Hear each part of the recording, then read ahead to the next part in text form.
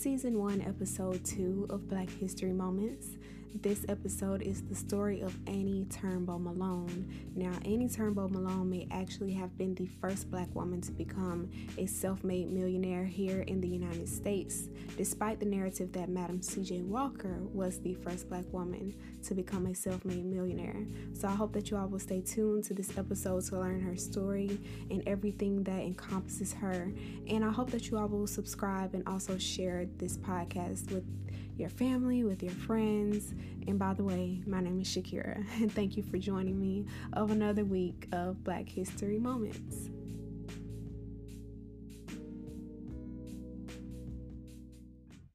Now, what initially caused me to be drawn to Annie Turnbo Malone's story was when I was doing a Black History Moments series on my Instagram page during Black History Month. And she was one of the people that I came across her story. I had never heard of her before February of 2020. So she was still very new to me. And I read her story and it just really caught me off guard how much she has been erased from history and how much we don't talk about her. Even when we talk about Madam C.J. Walker, we talk about a lot of her accomplishments and the things that she did without acknowledging Annie's place in Madam C.J. Walker's success. So that was initially what drew me to her story. And then not too long after that, Netflix released the miniseries, which was a documentation of Madam C.J. Walker's life. Now, to be fair, the series was a limited series that was a dramatization. So it was not based on all facts. It was sensationalized a lot, but I still enjoyed it nonetheless. So I figured that it would be great if I discussed Annie's story more in depth here on the podcast to give you her real story and to also kind of clear up her name and her image that many people may have associated with her due to the miniseries, even though that's not how she was. So that is why we're going to talk about her today. I'm going to give you her story and tell you just how much of a boss she was despite the caricature that was displayed in Netflix's self-made series on Madam C.J. Walker. All right, so let's hop right into Annie's story. Let's get down to the nitty-gritty. Annie was born in 1869 to two former slaves. Her parents' names were Roger and Isabella Turnbo. So again, her name is Annie Turnbo Malone. Malone due to the marriage that she had a little bit later, but we will get to that. Annie had a super duper large family. She was the 10th of 11 children. So can you imagine that? Like, I can't even imagine growing up with that many siblings. But she was almost the baby of her family, but not quite. She was the second to last, the 10th child that was born. And again, her parents were former slaves. So tragically, when Annie was just a toddler, both of her parents fell ill and they died very close to each other. The time frame was very close to each other. So she was young, didn't really know her parents, growing up. Her sisters took care of her. So after her parents died, her sisters took on that responsibility of raising her, and I'm assuming the youngest sibling after her, just taking care of them as you would, if something like that tragic were to happen to you. And one sister in particular was Ada or Ada Moody. I'm not sure of the pronunciation, but it is spelled A-D-A, Moody. That was her sister, her older sister that took care of her when she moved to Peoria, Illinois. Excuse me if I am butchering the pronunciation.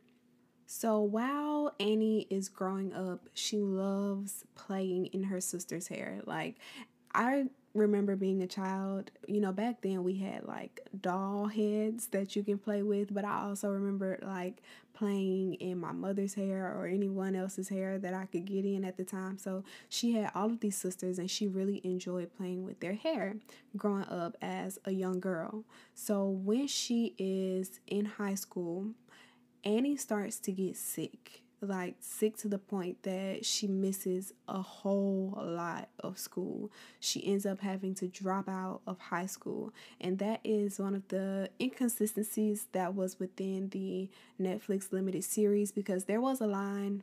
Granted, I watched these episodes weeks ago, so I can't remember specifically what the line was, but I remember in particular there was a line that in the series, her name is Addie, but her name was Annie, where she said something about being like college educated or something like that.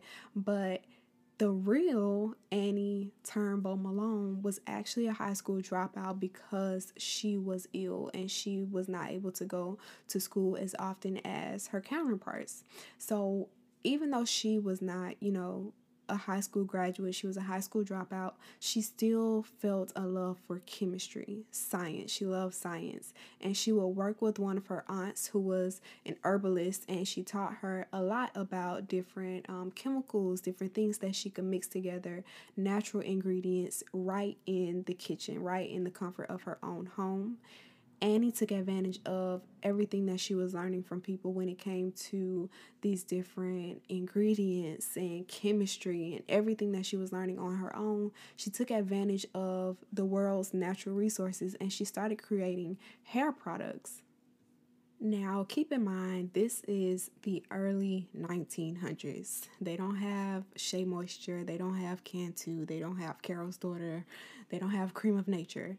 They have what they are working with at the time. So at this time, Black women were using butter, they were using baking grease. Yes, baking grease. They were using heavy oils to straighten their hair because at this time, remember, to look socially acceptable, or if you wanted to seem elite, or even to just get a job, you had to straighten your hair or make your hair, I'm using air quotes, look acceptable or socially acceptable at this time. So women were using these damaging products. Oh my gosh, bacon grease, I can't even imagine. But they were using these products to straighten their hair. But these products were damaging their hair at the same time. So Annie is like, hey, I have a genius idea.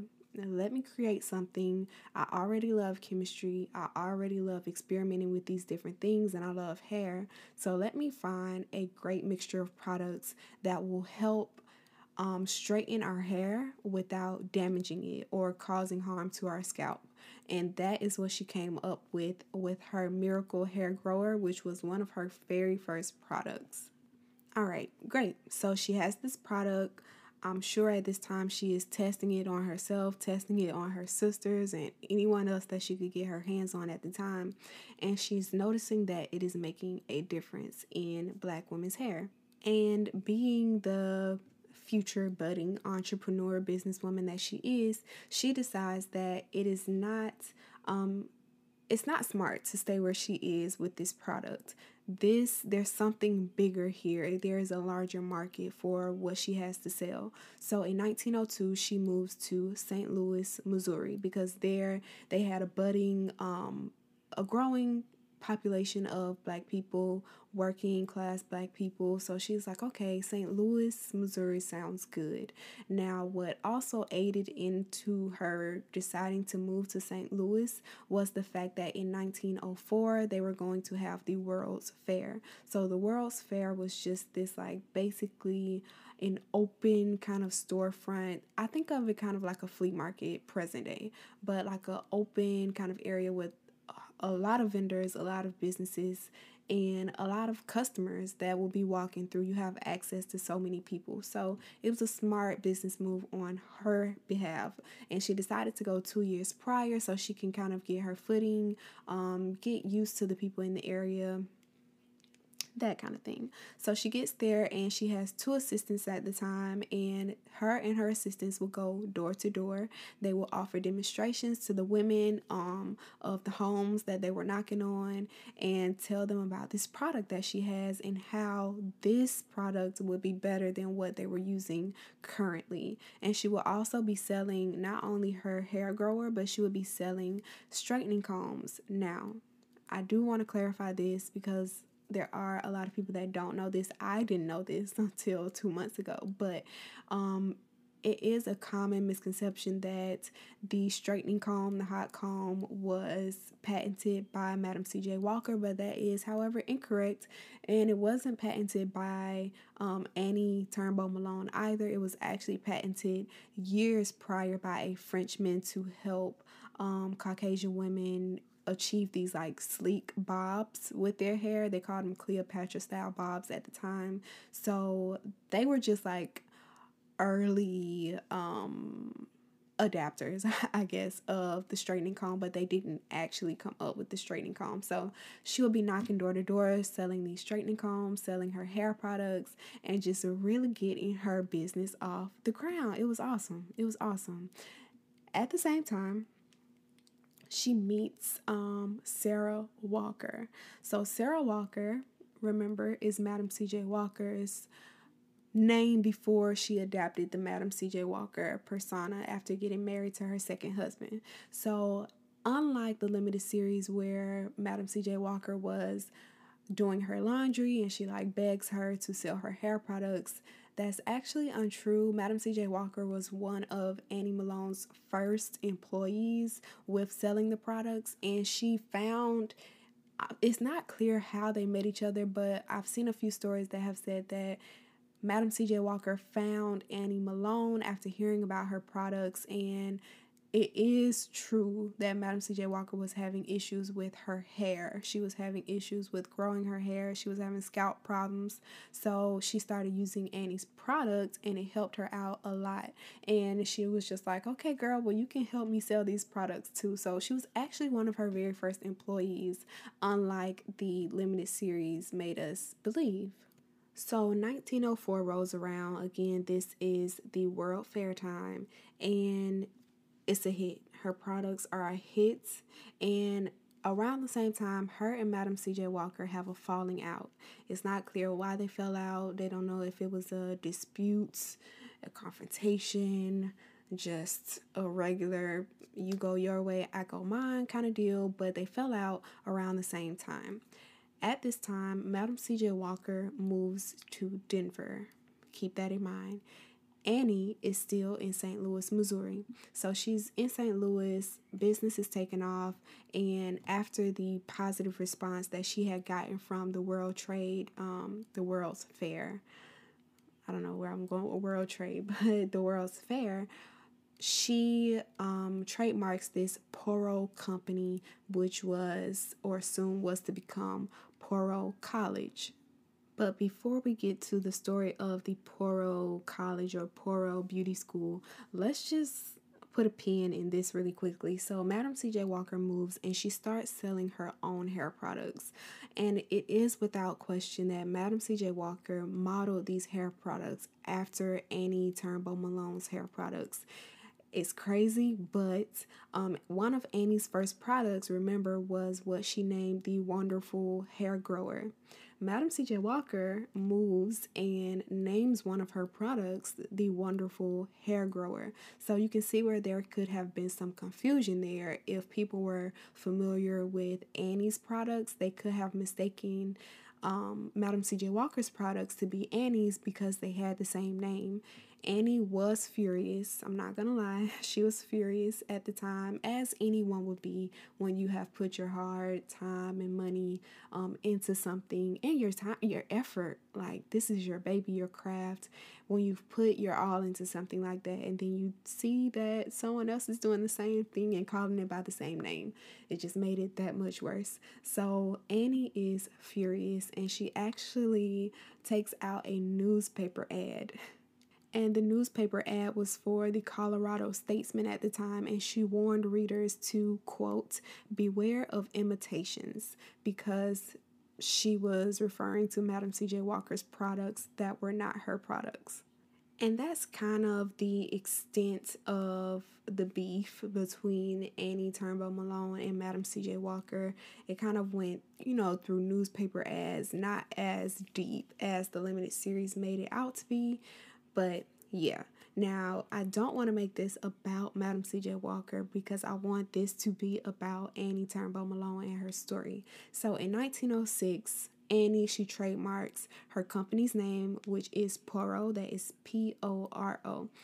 Not sure whether Poro was a reference to a West African organization that was devoted to disciplining and enhancing the body, because Annie was deep into really taking care of your inside, and your inside being a reflection of your outside, because one of her slogans dealt with the fact that when you have a clean body inside, your scalp will be clean. You'll have healthier hair. But Poro could have also been a nod to her name. It could have been a combination of her surname from her first marriage, which was Pope, and her sister's name, which was Roberts. So it could have been, a combination of the two. Not sure where the name Poro came from, but that's what it was at the time. So she not copyrights it. She trademarks the company name, and in 1918 she establishes the Poro Beauty School. Now, y'all, this is big. This is huge, because at this time in 1918, the Poro Beauty School was the first cosmetology school that specialized in black hair. It was huge. It was big. Now, she had 175 employees, and she used this beauty school to launch many careers of the women and people that came through those doors. So one thing that is important to remember is that at this time in St. Louis, women were barred from working jobs. Like, women had to work domestic jobs. And Annie basically placed it upon herself to say, not on my watch. We're not going for that. She helped launch the career of so many women, whether they went on to just do hair, whether they went on to create and sell their own products, whether they went on to open their own salons and personal businesses. Annie helped to catapult those women's careers.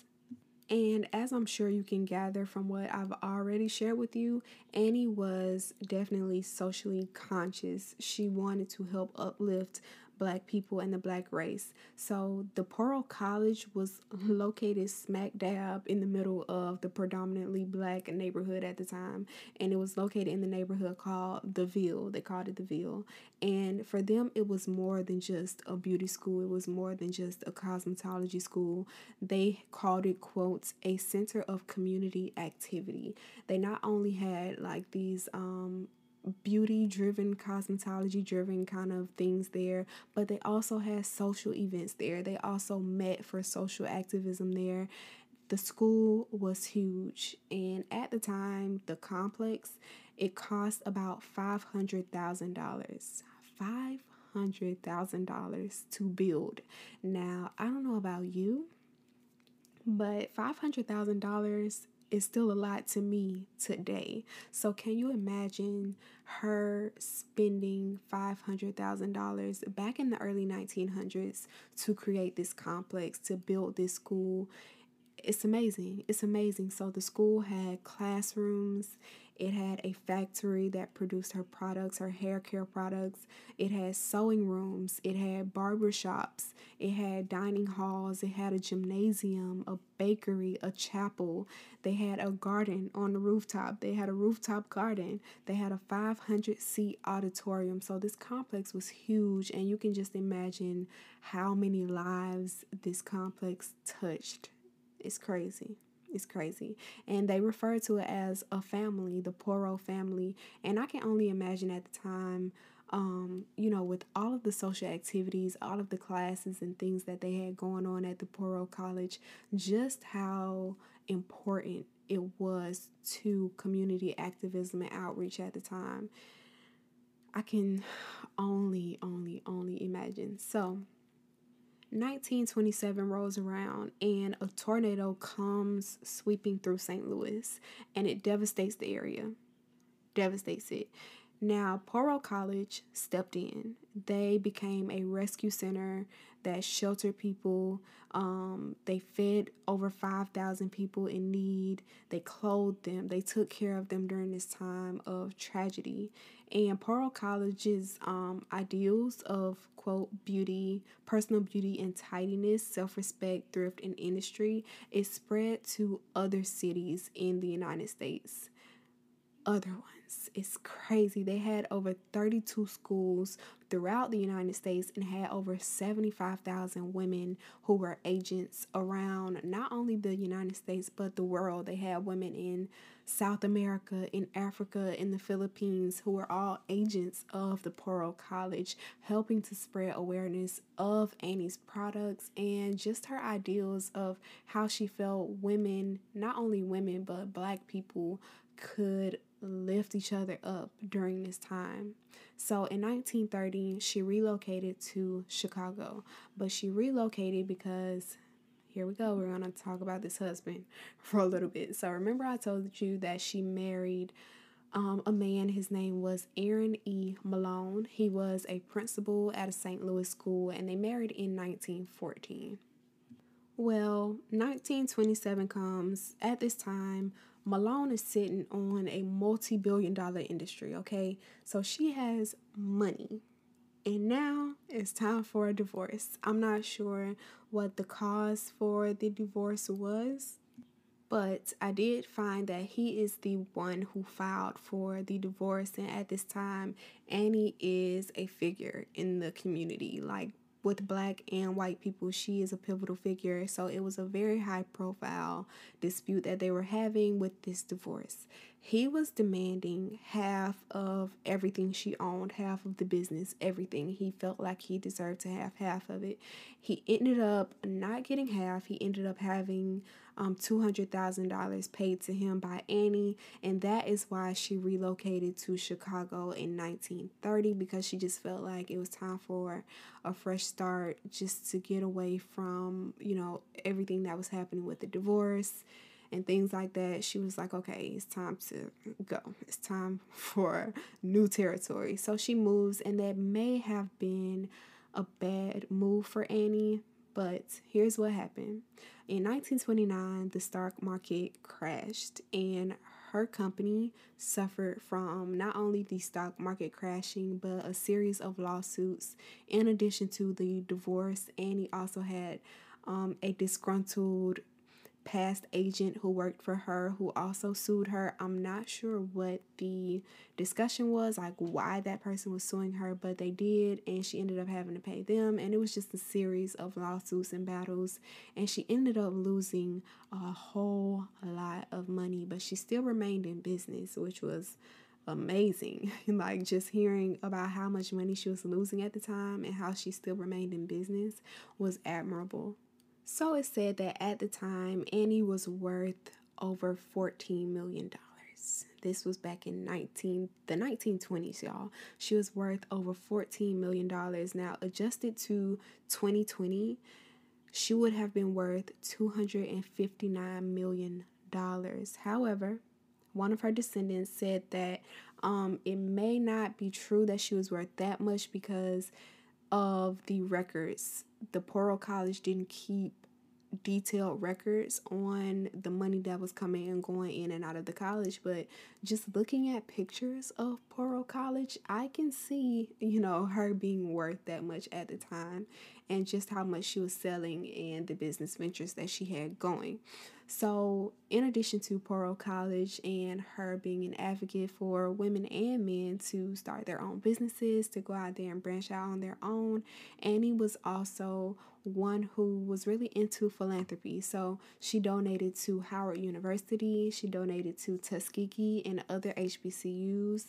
She donated to the St. Louis Pine Street YMCA. She donated to the St. Louis Colored Children's Home, and today that children's home has her name, and she just gave out so much of her money. One of her thought processes was that it's better to use the money to help other people than to just hold on to it. And I find that admirable as well, because it's very hard to find people that are not so held up in just holding on to their money, right? And who believe in just dishing it out to those that need it the most and believing that it will come back. And I truly do believe that. So I look up to her. And she also, there's a rumor, word on the street is that Annie, in addition to her doing philanthropy at these different schools, institutions, these group homes, the YMCA, She was also very, very nice to her employees. So, word on the street is that she gave diamond rings to her agents who had been at her company for over 5 years. And she also rewarded people that worked at her agency and the Poro College when they saved their money. So, she would give them money for showing her that they were saving their money. Like, can you imagine someone giving you money for saving your own money? Like, that is wild to me. But after all of this stuff started happening, after the stock market crashed, after the divorce, after these hefty lawsuits, she kind of went down a little bit, but she still, had the Poro College. And in 1943, she owed the government $100,000 for unpaid real estate and some taxes. This was according to an article by the University of Illinois. And in 1951, the government seized Poro. So they took Poro away from her. And it kind of went downhill there, but she lived a very long life. She lived to the age of 87. And although we don't give her enough credit, we don't talk about her enough, we always talk about Madam C.J. Walker. Annie Turnbo Malone was a very pivotal figure in the community, not only in St. Louis, Missouri back then, but she is key to a lot of things now with our hair, with black hair care, with cosmetology schools, being that she created the first cosmetology school that was dedicated to black hair care. So even just thinking about the black cosmetology schools now, Annie is the reason those schools exist. She is the first person to make one, to create one, to have doors open for people within the community and just encourage them to want more and do more for themselves, for their family, and for the community at large. And I salute her because that is amazing. With that being said, thank you for joining me for another week in Black History Moments. I hope that you learned something new, and I also hope that you will share this podcast, not only this podcast, but this podcast episode with your family, friends, on your Instagram story, however you see fit. You can follow us on Instagram at Black History Moments or on Twitter at Black History Pod. And remember that you too are Black history. Bye, guys. See you next week.